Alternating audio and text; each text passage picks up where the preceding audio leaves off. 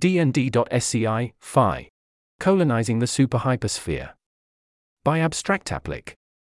This is an entry in the Dungeons and Data Science series, a set of puzzles where players are given a dataset to analyze and an objective to pursue using information from that dataset. It had all seemed so promising at first. Colonizing a newly discovered planet with 2 extra space dimensions would have allowed the development of novel arts and sciences, the founding of unprecedentedly networked and productive cities, and, most importantly, the construction of entirely new kinds of monuments to the Galactic Empress' glory. And it still might. But your efforts to expand her empire by settling the SuperHyperSphere have hit a major snag. Your zero-point power generators, installation of which are the first step in any colonization effort, have reacted to these anomalous conditions with anomalously poor performance, to the point where your superiors want to declare this project a lost cause. They've told you to halt all construction immediately and return home. They think it's impossible to figure out which locations will be viable, and which will have substantial fractions of their output leached by hyperdimensional anomalies. You think otherwise. You have a list of active ZPPGs set up so far, and their, typically, disastrous, levels of performance.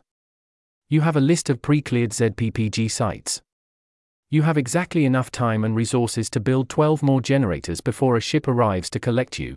If you pick 12 sites where the power generated matches or exceeds 100% of standard output, you can prove your point, prove your worth, save your colony, and save your career.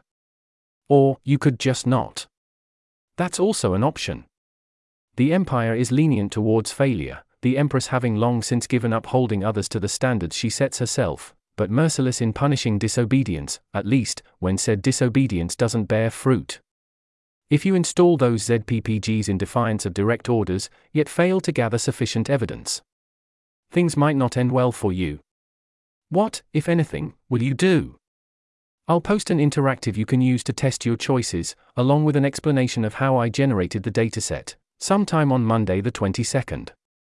I'm giving you 9 days, but the task shouldn't take more than an evening or 2.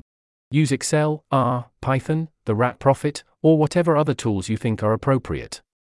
Let me know in the comments if you have any questions about the scenario. If you want to investigate collaboratively and/or call your decisions in advance, feel free to do so in the comments.